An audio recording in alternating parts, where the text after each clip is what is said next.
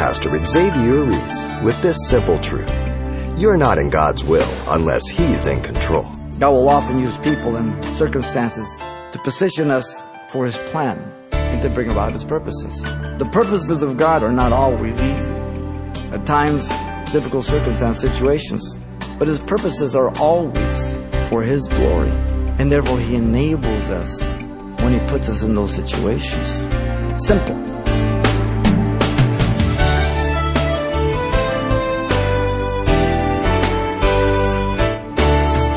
Welcome to Simple Truths, the daily half-hour study of God's Word with Xavier Reese, Senior Pastor of Calvary Chapel of Pasadena, California. Reducing the size of an army from 32,000 down to 300 before battle, or conquering another city by merely walking around it for 7 days. How about sending a young pregnant woman on an 80-mile journey on a donkey just so she would give birth in some obscure town? Yes, God goes out of His way sometimes to make a point.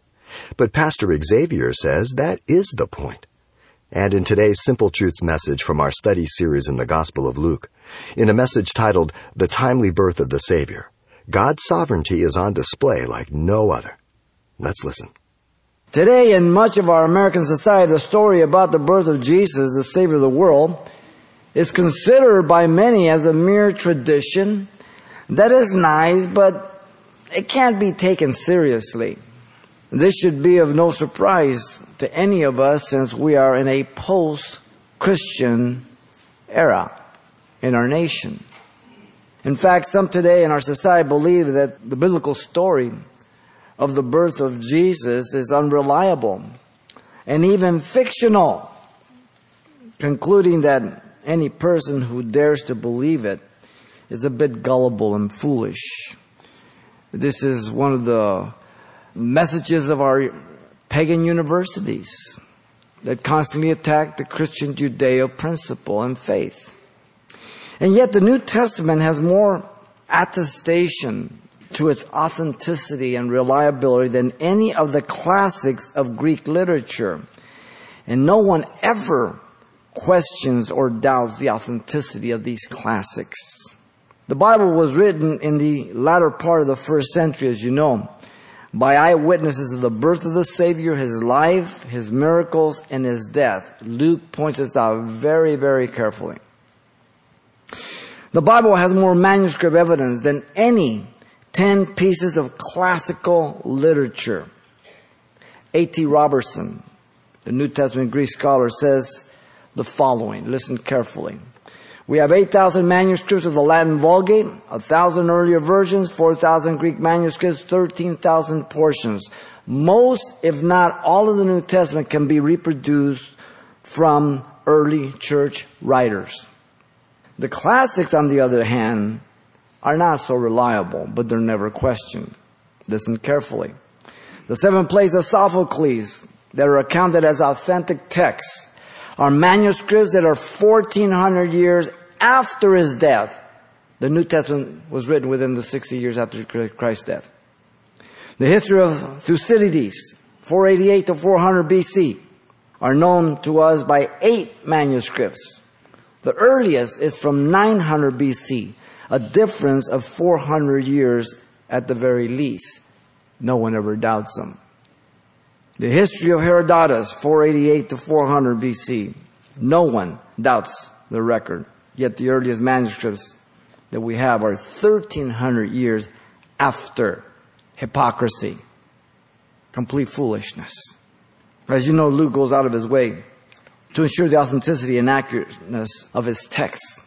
In the opening chapter, we've seen in chapter 1, verse 1 through 4, he uses specific words. The word eyewitness means to see with oneself. We get our word autopsy from it. And it appears only that time in the entire New Testament. You know, when they do an autopsy, they cut you up. They do pretty good study. Remember, he's a doctor. The phrase perfect understanding in those verses there in the opening also means to follow a thing with the mind, to trace carefully from the very first, from the start and the beginning. Luke in chapter 1 and 2 gives us things that happened that none of the other gospel writers give us. Matthew nor Mark, the synoptics. He gives us all the way back to when he speaks to Zacharias for the birth of John the Baptist, the visitation to Elizabeth, Mary, everything else. The presentation, all, that others do not. And then the word know that he uses in those verses, gnosko, means full knowledge. He goes out of his way. He gives that in the introduction, the prologue. And then he gives you the evidence of the rest of his work. The intellectuals of our day should be a bit more accurate in the use of their brain to study the evidence before they dare speak their ignorant conclusions. Listen to Paul the Apostle in Galatians 4:4. He says, when the fullness of time had come, God sent forth the Son made of a woman under the law. And he did that to redeem those who are under the law, that we might receive the adoption of sons. Right on time. God's never been late for anything. Now Luke the physician wants his readers to know the quality and the reliability of his gospel. It is inerrant, it is infallible, the Word of God. So Luke presents to us the prophetic birth of Jesus according to God's timetable, evident by three truths. First, the birth of the Savior was according to divine plan. Secondly, the birth of the Savior was according to divine purposes. Thirdly, the birth of the Savior was according to divine proclamation. The birth of the Savior, according to divine plan, comes first. Verse 1 through 5. Notice in verse 1, the person God used was Caesar Augustus. The time reference is given to us, and it came to pass in those days. In those days was given to us in the first chapter, verse 5, the days of Herod. Chapter 1 and 2 are a time period of the days of Herod. Herod began to rule in 37 BC, and he died in 4 BC. Augustus was born in 63 BC, began to rule in 27 BC, and he died in 14 BC, so there's an overlap between them. The imperial decree, notice, went out from Caesar Augustus. The word decree is a direct order, a proclamation from Caesar. No one's exempt. As we'll see, the Caesars were like gods. The decree was made during the time of peace, interesting enough. For a decade, the temples of Janus were closed and remained closed for 30 years because there was no war. Whenever man is without war for a long time, that truly is a miracle in some way or other. The freedom at hand was controlled by Augustus, who ruled with a rod of iron. Now, the one to be born, the Prince of Peace, who would bring peace to the earth and goodwill to men, was a lasting peace, not a temporary peace. Though they had only for 30 years, they went back to war. Notice the real name of Augustus, Caesar Augustus here, was Caius Octavius, who became the emperor. Now, the Roman Empire, as you know, at the beginning was ruled by generals. Then it began to be ruled by one man, and eventually it led to Caesar worship, and you had to burn a pinch of incense to Caesar once a year, say Caesar's Lord, and then you could go worship anything you want, as long as you didn't create division in the Roman Empire. They tolerated subcultures. The vanity of Caesar Augustus was great, evident by the different titles the Roman Senate suggested for him. They suggested dictator, but he said it was too temporary. They suggested king, but he said it didn't signify enough. They finally came up with Augustus from August, like the gods. This pleased him. By the way, we get the month August from this. Many of the months are according to the planets. Now, the entire world was to be registered. Notice in verse 1, the phrase all the world indicates the whole Roman Empire. That's what the world was that day. The purpose, notice, was for all the people to be registered. It simply meant to enter your name in a public record. As the present tense indicates, continuously. There's another word that Luke will give us to show us that this was the inception of this system from this point on. The purpose was for raising taxes. Verse 2 will indicate this. Governments are always good for raising taxes. And politicians speak eloquently, but they always have a hook. No different. They think taxes solve everything, when taxes only oppress the people. There's a legitimate taxation, and there's a fair taxation, and then you move into oppressive and overlording taxation, where everybody becomes a servant to the state and can own nothing. And it's all progressive. Now, look at verse 2 and 3.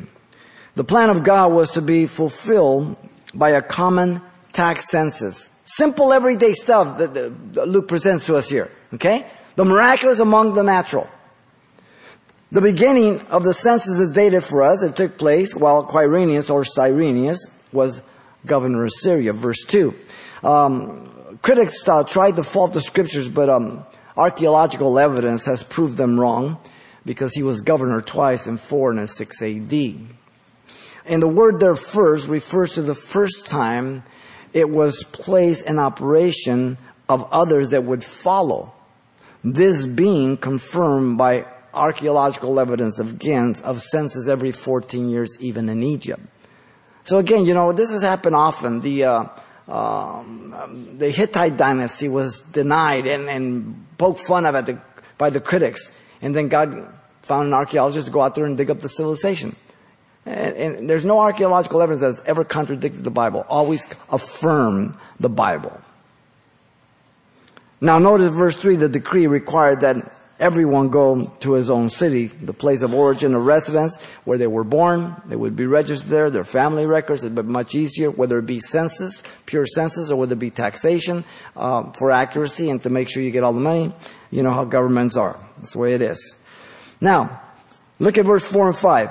The people of God that were in God's mind and he was interested in were Joseph and Mary. The Lord needed to get both of them down to the city of Bethlehem in Judea, which means house of bread. They were presently in Nazareth, and the city was around 90 to 100 miles, depending what route you take, from Bethlehem. And notice the man Joseph and Mary, they went out from Galilee because he was of the house and the lineage of David. It tells us there at the end of verse 4. Now, the prophet Malachi, as you know, prophesied about his birth in Bethlehem 700 years before, a contemporary of Isaiah, Micah 5:2.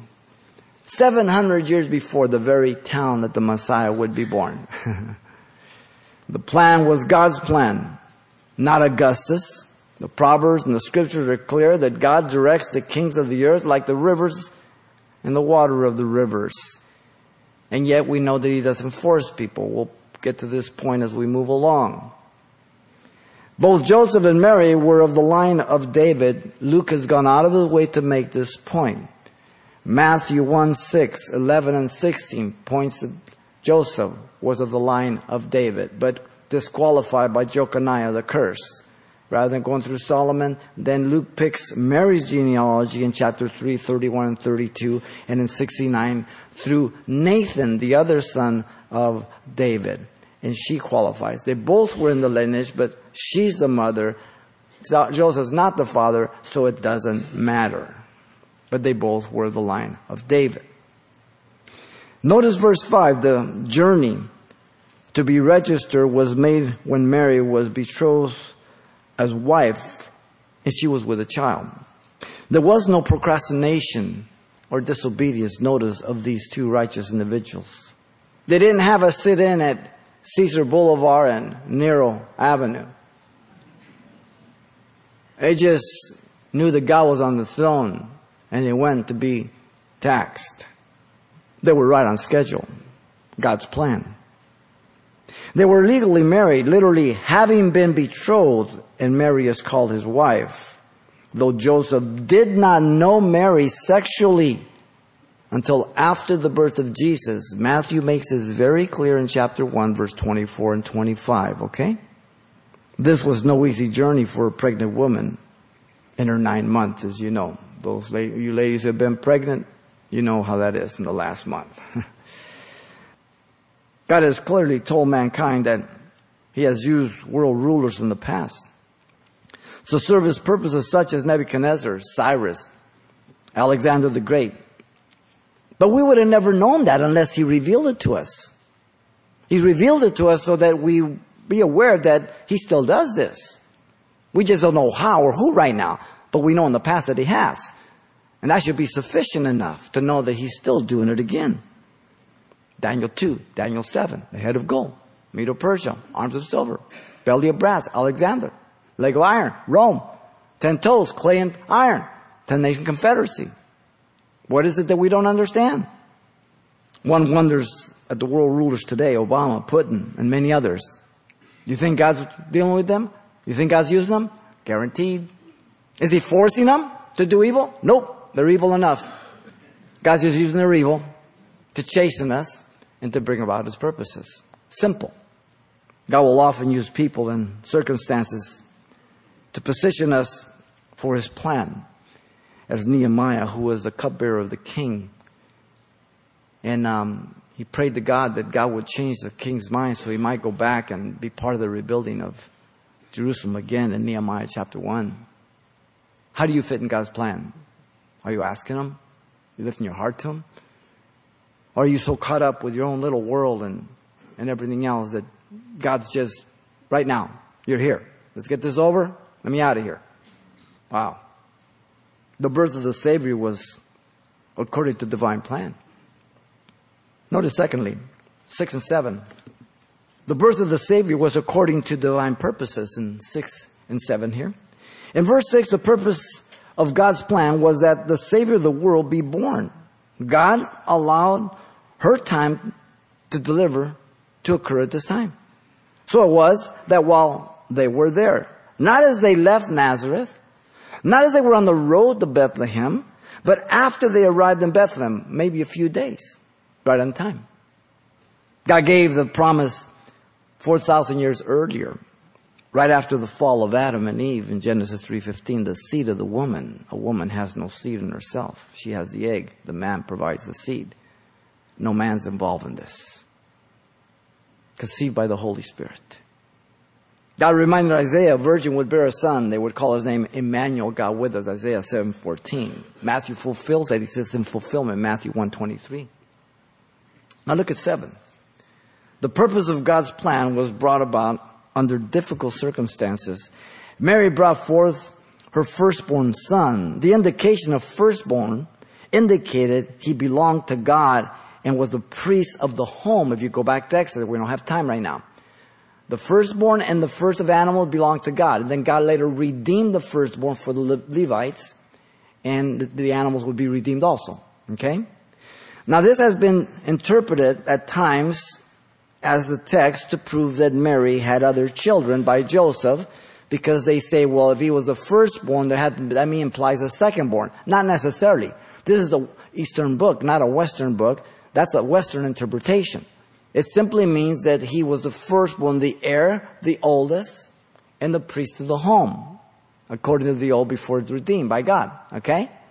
We don't need this for that text. We have Matthew 13:55 through 56, where we are given the names of the brothers and sisters of Jesus, of course, half-brothers, brothers by Joseph and Mary. Mary had a normal sexual life with Joseph after Jesus was born, and she had children. Okay? She was not a perpetual virgin. She was not sinless. She has already told us in chapter 1 her need of a Savior. She calls herself a sinner. Okay? Now notice Mary wrapped him in swaddling cloth. The cloth was a square cloth with a long bandage at the corner of it, an angle, and diagonally, and the child would be wrapped and then tied around so he's nice and snug and kind of like a little papoose or something. Now, Mary laid him in a manger. The traditional manger scene is so nice and warm and comfortable, a little wooden manger with some nice hay on it. But this is not accurate. This most likely was a stone trough, feeding trough of an animal. Mary and Joseph found no room in the inn, notice. The word inn there is a guest room or lodging place, and it was with a common courtyard enclosed by 4 walls, and there was water in the center off to the side. In this courtyard is where they were all the cargo, the animals. You have manure, you have all kinds of stuff. You've got dirt, you've got whatever it may be. This is the place where Jesus Christ was born, not in Cedar Sinai. Kind of humbling, isn't it? God? And he allows his son to be born this way? When God allowed Joseph to be sold by his brothers, you remember, and he was accused falsely by Potiphar's wife.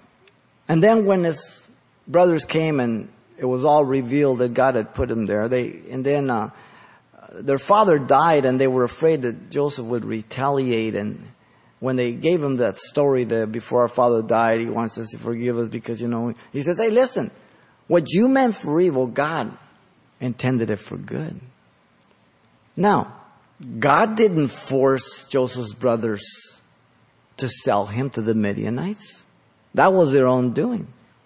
Yet God prophetically said that he would take care of Joseph and he would take care of the 12 tribes, and none of their free will or decisions ever affected anything of the decree of God. So that when God judges them or anybody else, they're responsible for their own sin. That's the God of the Bible. Okay? The purpose of God to have his son born of the most common and poorest person was that no one would ever be able to accuse God of not understanding what it is to be poor and under an oppressive government. The scriptures tell us Jesus became poor for us that we might be made rich through him in 2 Corinthians chapter 8, verse 9. He emptied himself of his glory, never his deity, took on the form of a servant, and he became obedient to the death of the cross. The intent of God was that no person would accuse him of not being able to approach him. In emptying himself of his glory, God made him to be sin for us who knew no sin, that we might be made the righteousness of God in him, 2 Corinthians 5:21. Who do you think got the best deal? Yet God is not willing that any should perish, but yet God knows majority of people will perish by choice. By choice. You have a choice. Simple. The purpose of God in salvation and other purposes are not always easy. At times, difficult circumstance, situations. But his purposes are always for his glory. And therefore, he enables us when he puts us in those situations. Paul, the apostle, in 1 Corinthians 10, 12, 13, puts it this way. Therefore, let him who thinks he stand take heed lest he fall.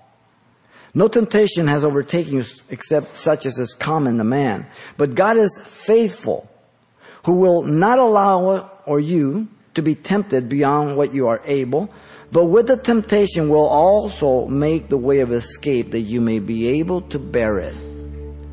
So when God tests me, he enables me to pass it. I tempt myself. God can't tempt me with evil, James says. I tempt myself and I make myself fall. God tests me. Here's God's test. He gives you the test and he gives you the answers. Remember being in school? The teacher said, okay, we're going to take tests. Don't look in the back of the book. So they give you the test. You go, it's called cheating. Now God says, listen, I'm going to give you a test. The answers are in the book. Please look in the book. We don't look in the book. The birth of the Savior was according to divine purposes. Pastor Xavier Reese with the encouraging reminder of God's divine sovereign reign at all times, in all things. More simple truths drawn from the Gospel of Luke today. Now you can hear this message again anytime online if you like, simply by selecting today's date at the radio listings link you'll find at CalvaryChapelPasadena.com. And of course you can also request your own CD copy of today's thought-provoking message titled, The Timely Birth of the Savior as well. Pick up a copy for yourself or a friend for only $4. Once again, you'll be asking for the message titled, The Timely Birth of the Savior. Make your request by writing Simple Truths, 2200 East Colorado Boulevard, Pasadena, California, 91107. Or to make your request by phone, call 800-926-1485. Again, that's 800-926-1485. Or the address once again is Simple Truths, 2200 East Colorado Boulevard, Pasadena, California, 91107. And thanks for mentioning the call letters of this station when you get in touch. This helps us track the effectiveness of this ministry in your area. And join Pastor Xavier Reese right here next time for more simple truths about the miracle virgin birth taking place in the most humble of circumstances.